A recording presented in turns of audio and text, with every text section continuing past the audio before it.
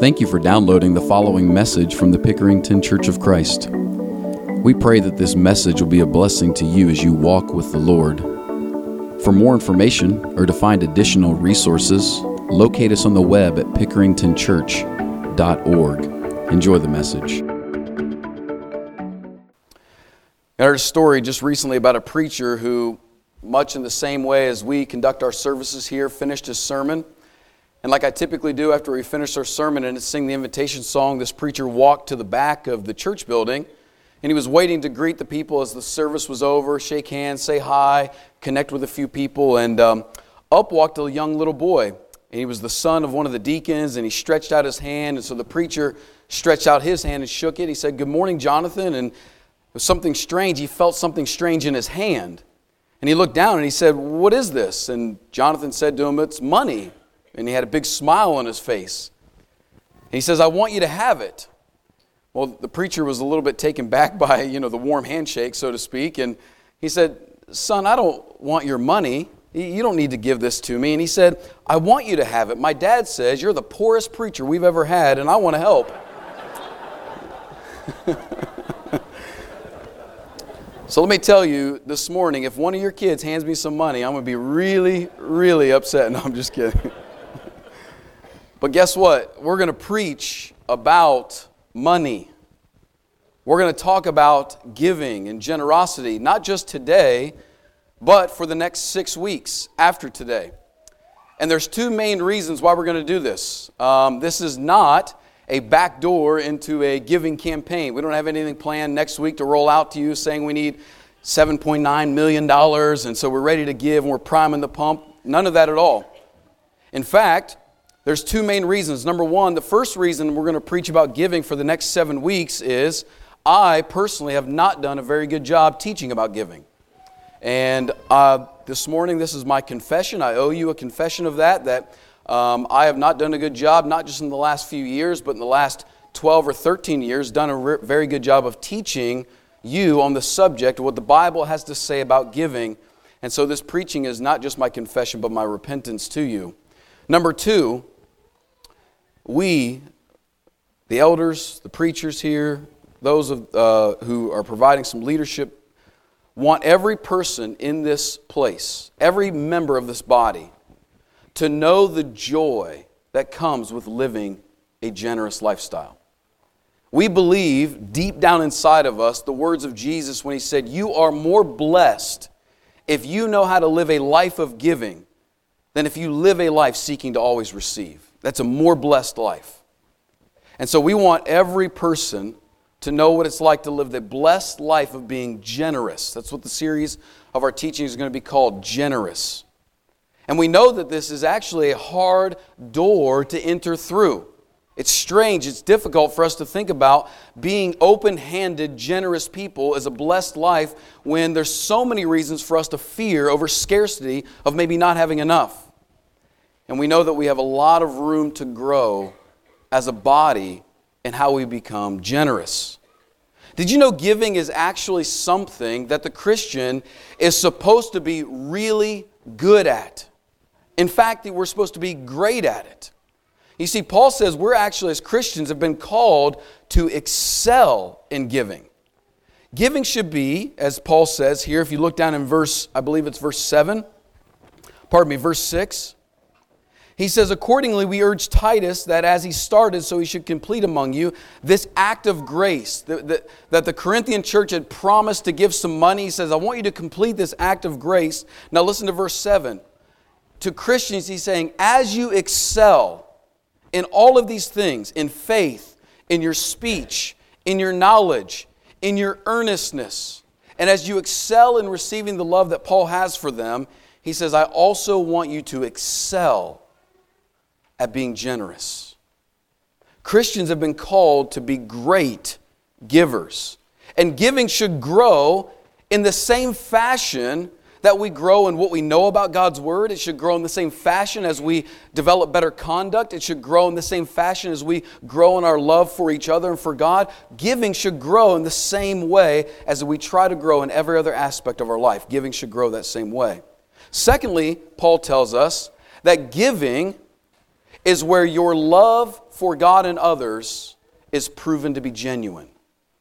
This is like biblical language for put your money where your mouth is, so to speak. That we speak about being generous and kind and loving, grace-filled people, that we speak about loving God and loving our neighbor. He's saying, listen, you got to put your money where your mouth is. Giving is a part of that process. And so as an example, Paul holds up these Macedonian Christians. He's speaking to the Corinthians who have a lot of money.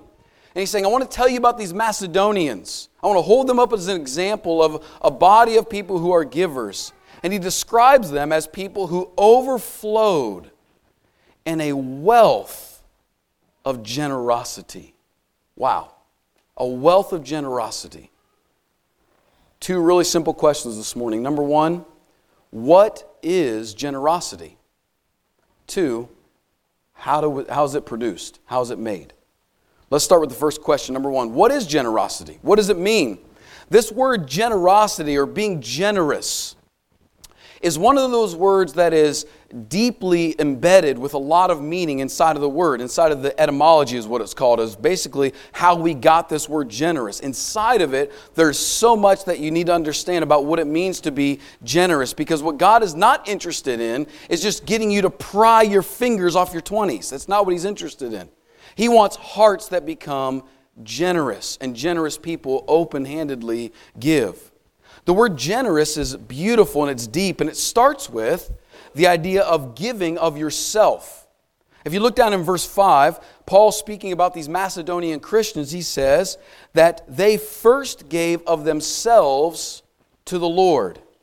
Before they ever gave $1, before they ever gave a gift, before they ever sent anything to anybody to help relieve any sort of suffering, these people first gave themselves to the Lord. You see, they understood the phrase that they were bought with a price. That the blood of Jesus Christ, when they were saved, He wasn't just their Savior, He was also their Lord. That He bought them with His own blood. He purchased them as Christians. They understood then that they are now stewards of all that belongs to God. It is no longer just theirs. They are stewards and they are servants of a master. That's what they understood, these Macedonian Christians. You see, the very first part of the word generous, the very beginning of the word generous, actually means simplicity of heart that no longer is self-seeking. That's what the word generous means. That you have a simplicity in your own heart that helps you relieve you of this burden of constantly being self-seeking, that you're done with this process of self-seeking.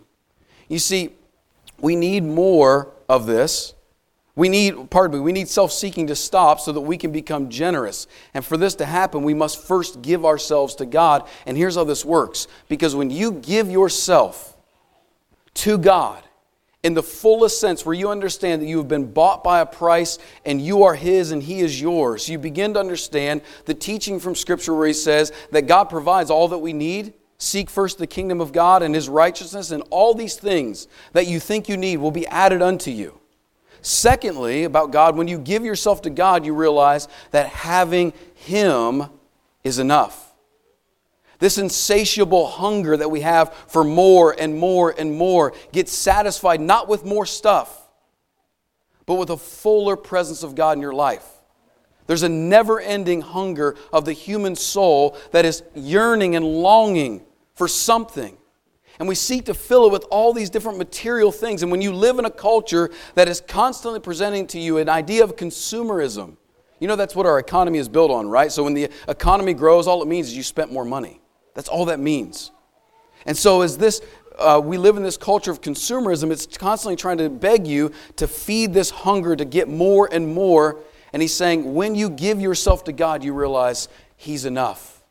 He's all I need. Secondly, generosity is demonstrated by the giving of your means. You see, being generous is not measured by your words. Being generous is measured by your wallet. It's true. Being generous demands that you and I move from our talking to transactions, to actually giving something. You can't get away or get around this idea that being generous, once we give of ourselves to the Lord, we know that He provides all that we need, and He is everything that we would need to satisfy us. Being generous also means that we're demonstrating that by the giving of our means. You notice he says about these Macedonians that in their severe test of affliction, he says that they gave, in verse 3, they gave according to their means. And he testified that they went even beyond their means. That word means doesn't just mean your actual money, it means the power that you have to make a difference.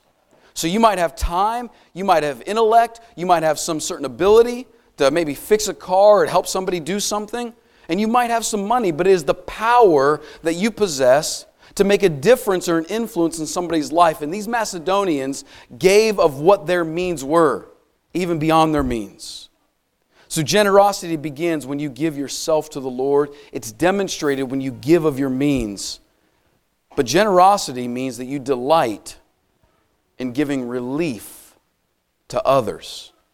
Look again down in verse 4. He says, verse 4, the Macedonians were begging Paul to earnestly give them the favor, the blessing of being able to relieve the hurtings of the saints in Jerusalem. There were saints who were suffering in Jerusalem, and Paul was going around getting a collection of finances to help the saints in Jerusalem. And the Macedonians looked at Paul and they begged him, saying, do not deny us the privilege, the favor, the blessing of being able to relieve the pain and the hurt of other people. You see, the objective of being generous is that the pain of other people would be resolved, it would be satisfied, it would be eased, you might say. Even you and I give, when we give, to feel relief from our own guilt or to feel relief from our own insecurities is not generosity. That might be giving, but it's not generosity. You see, all that is buying mercy. God, maybe you'll forgive me if I give more of my money because I feel guilty. Or it's buying affection. Giving without God's grace in your life is a purchase of mercy or affection from others. The need that you're only thinking about is your need, your guilt, your insecurities. But he says here, generosity delights actually in giving the relief to other people's problems. When other people are your focus, hear me on this. This is what true generosity is. When other people's pain is what you're really thinking about, your mind all of a sudden becomes much clearer when you start to ask questions like, what is the best way to help somebody? You see, we oftentimes can become giving but not generous when we just throw money at things so that we feel better because we feel kind of guilty because we're not doing enough. But when we're generous, that means that we pause and say, what is the best way to help this person or this situation? Generosity says, how can I really help this person's pain be relieved? So generosity means that we first give ourselves to the Lord and become ultimately selfless. It means that we demonstrate it by the giving of our means so that we can be open-handed, providing benevolence to other people. And generosity means we delight in other people's pain being eased. But the main question really then is this: how is it produced? How do we generate generosity, right? How does this become true in us? And the Macedonians are a perfect example, both because they tell us how it's produced, but also they tell us how generosity is not produced. Let me start on that end. Generosity, first and foremost, is not produced by easier circumstances. You do not become generous when your circumstances become easier. You see, the Macedonians lived in a war-torn country. It was constantly being ravaged by the military. They faced intense religious persecution. There were false teachers that were showing up in the Macedonian churches, leading them away from the grace of God. And the Jewish people who were local there, the leaders of the Jewish people, were stirring up strife and hatred against the local Macedonian Christians. You can read Acts chapter 17 to get a little bit of the story about how this worked. Paul didn't last very long there because he was run out of town. They had incredibly difficult circumstances, but they were generous. You see, life being easier, our schedules being less hectic, our stress being reduced, is not the thing that will make us generous givers. That doesn't happen that way. In fact, Paul says it this way in verse 2. He says, for in a severe test of affliction. What Paul attributes their affliction to is a test to find out what's really in them. You see, our circumstances don't make us givers or make us not givers. Our circumstances reveal what we are. And this test of affliction, this challenge, this difficulty, this busyness, whatever your difficult circumstances are, job or your life or your home or your family, whatever sort of circumstances are challenging for you right now, is not prohibiting you from being a giver. It's revealing. And so easier circumstances do not make cheerful givers. Easier circumstances just give us more comfort to be who we already are. Easier circumstances will not make you generous. Number two, generosity is not produced by extra money. This is one of the great misconceptions about being a giver. Generosity is not produced by having extra money. We say things like, we'll do it when we have more money, right? We'll be able to give more when I have more money. But that's one of the great misconceptions. We hear stories of the ultra wealthy in our culture giving money and donating huge amounts of money to universities, to libraries, to hospitals. We drive by and we see their names kind of plastered, right, on buildings. And we immediately think, because I don't know how many heavy hitters we have in here, but there's probably a few people in here that have their name on a building because of giving, $100 million to some place. Anybody? No, okay. And we begin to assume that if I had that kind of money, I would start to give. The latest research in American culture today is this. The top 20% income earners in America give 1.3% of their income. The bottom 20% of income earners in America right now give 3.6% of their income. Having more money does not make you generous. You know this. I don't need to use the ultra wealthy, right, to give this as an example. I think back to when Lisa and I lived in Athens. We were dirt poor. We got married. We were both in college. I won't even tell you how much money. It wasn't a lot. We had dial-up internet, no cable, and we couldn't go out to eat. We just had no money. And we moved to Pickerington, and all of a sudden we're the richest people we've ever heard of in our life. And since then, things have gone like this at times. But overall, the last 15 years, the trajectory's been up. And just making more money doesn't automatically make you more generous. It just doesn't do that. You know that because as we make more money, typically our lifestyle goes right alongside of it. We don't become a giver when we get more. When we get more, we continue to do the things we do when we had less. We just do more of it. And if you look at your budget right now and 97.9% of it is spent on you, when you have $100 or $1 million, 97.9% of it is spent on you. That's how it works. Easier circumstances and extra money do not make generous people. What makes generous people? It's really simple. He says in verse 2, generous people are produced by the abundance of joy. The abundance of joy. That's the only ingredient required to become generous, is when you have an abundance of joy. So if joy is the thing that makes you generous, we better figure out what joy is. Because guess what, church? We've got a bad understanding of what joy is. Joy is not the warm, fuzzy feelings of things going well. Joy is not you being happy. In fact, you can be upset and have joy at the same time. Joy has nothing to do with your circumstances, has nothing to do with your happiness. Joy is something much, much deeper. You know what the word joy translated really means? The word joy just simply means awareness of grace. That's all the word joy means. The word joy, when you go all the way back, they were writing the word saying, how do we translate what joy is? They wrote awareness of grace. That's all it means. You see, joy is the condition of your soul when you are aware of the grace that's been brought to your life. When you are aware of what's come to you, that's not because you've earned it or you've done it, but because somebody's been gracious to you. That's what joy really is. In the awareness of grace, there's an abundance of joy, and it makes you a generous person. When you receive grace and you have joy because people have been gracious to you, that produces a kind of generosity. Let me tell you a story about a guy named Dale Beatty. Dale Beatty was a man who in 2005 was serving a tour in northern Iraq. And while he was there, he was driving in a Humvee with a buddy of his. They veered off the road, and one of those bombs that get buried in the road went off, sent their Humvee 50 feet in the air. They land on the ground, and his feet are trapped under the Humvee. A few days later, his legs are amputated from the knees down, and he spends 1 year in Walter Reed Hospital, a whole year of his life.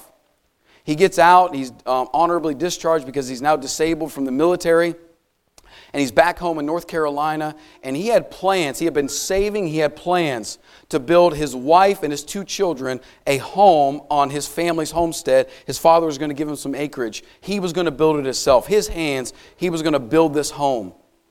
Well, a member of his church, who was a contractor, heard about this.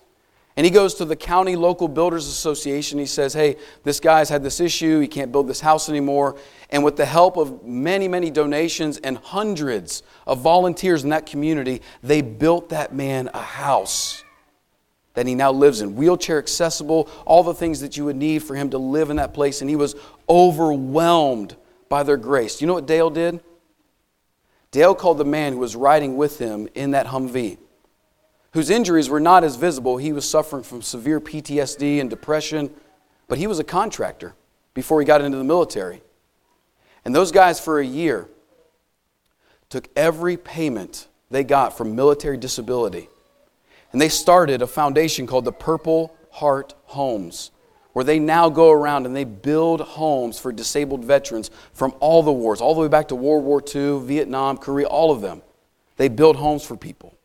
You see, when grace comes into your life, when real grace changes you, it produces a kind of joy in you that you realize that somebody has done something for me that I didn't deserve. They've overwhelmed me with something that I couldn't do, and that produces a joy that makes us generous people.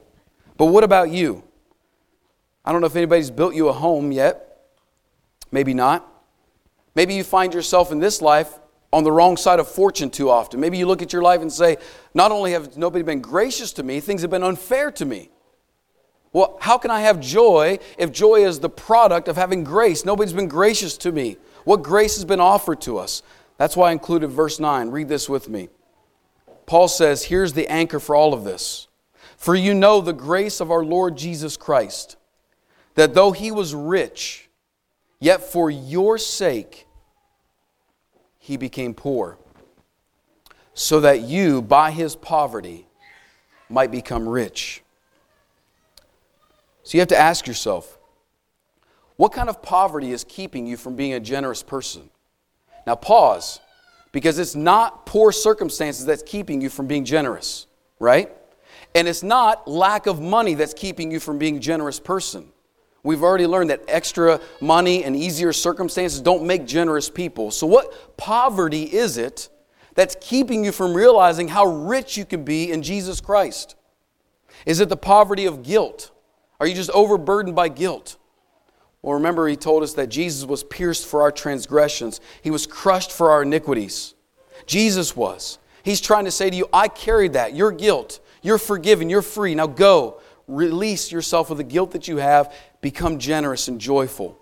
Is it the poverty of shame? Remember, Isaiah said that Jesus was despised and rejected by people. He was ultimately looked at and despised and rejected so that you could be accepted by the one true King of the universe. Whatever shame you may have about being rejected to whatever group you want to be a part of, there's one who is the sovereign King of the world that says, you're mine. And Jesus says, I was shamed so that you could have that. Is it the poverty of sorrow or grief in your life? Nobody experienced a greater sense of unjust suffering than Jesus Christ. And why did he experience such unjust suffering? It was at the hands of my sin, and it was your sin. And he went through that sort of experience of unjust suffering to give you a kind of love that can transcend the ways that you get hurt here. The ways that people hurt you, the way that people do you wrong, the way that life doesn't break right for you. He went through unjust suffering to give you a kind of love that transcends difficulties here. He overcame the poverty of sorrow and grief. Is it the poverty that you experience of just being ordinary, ignored, or undesirable? Isaiah also tells us that Jesus was disregarded and undesirable. He said there's nothing about him that people would look at and want to be attracted to. He went through all of that as a disregarded, disheveled man for the sake of you and I being able to receive how much he loves and longs for us. You see, he went into this for the purpose of communicating to you that you are who He wants. So if you struggle with this idea of being undesirable or being ordinary or ignored in your life, realize that Jesus Christ left the riches of heaven to exist in a poverty state on this earth, to communicate the message to you that you are wanted by God. Maybe you're suffering from the poverty of selfishness. Maybe you're just going down all kinds of roads looking for joy and you want to make it on your own. Everything you're doing is sort of turning over rocks, looking for joy, and you've got this. You're going to pay for it. You're going to figure it out. Jesus says, yes, you've gone your own way. And the cost for every journey you've taken for joy that has turned up empty, I'll pay for it. And I'll even pay for the ticket for you to come home. What poverty is it that's keeping you from receiving His grace, producing a kind of joy in you to make you an overwhelming, generous person? Maybe you're not aware of how much grace has been given to you because you're still living in one of these poverties, or maybe a different poverty. You see, receiving God's grace will produce a kind of overwhelming joy. Pardon me, there it is. Receiving God's grace will produce an overwhelming joy which will make you overflow in generosity. But you won't become generous until you receive His grace and have His joy. And if that grace is something that you need, maybe you're living in the poverty that we've described today, and you want to become generous, boy, there's a life of blessing that's waiting for you if you'll receive His grace and have His joy. Let's stand and sing. If you have a need, you can come.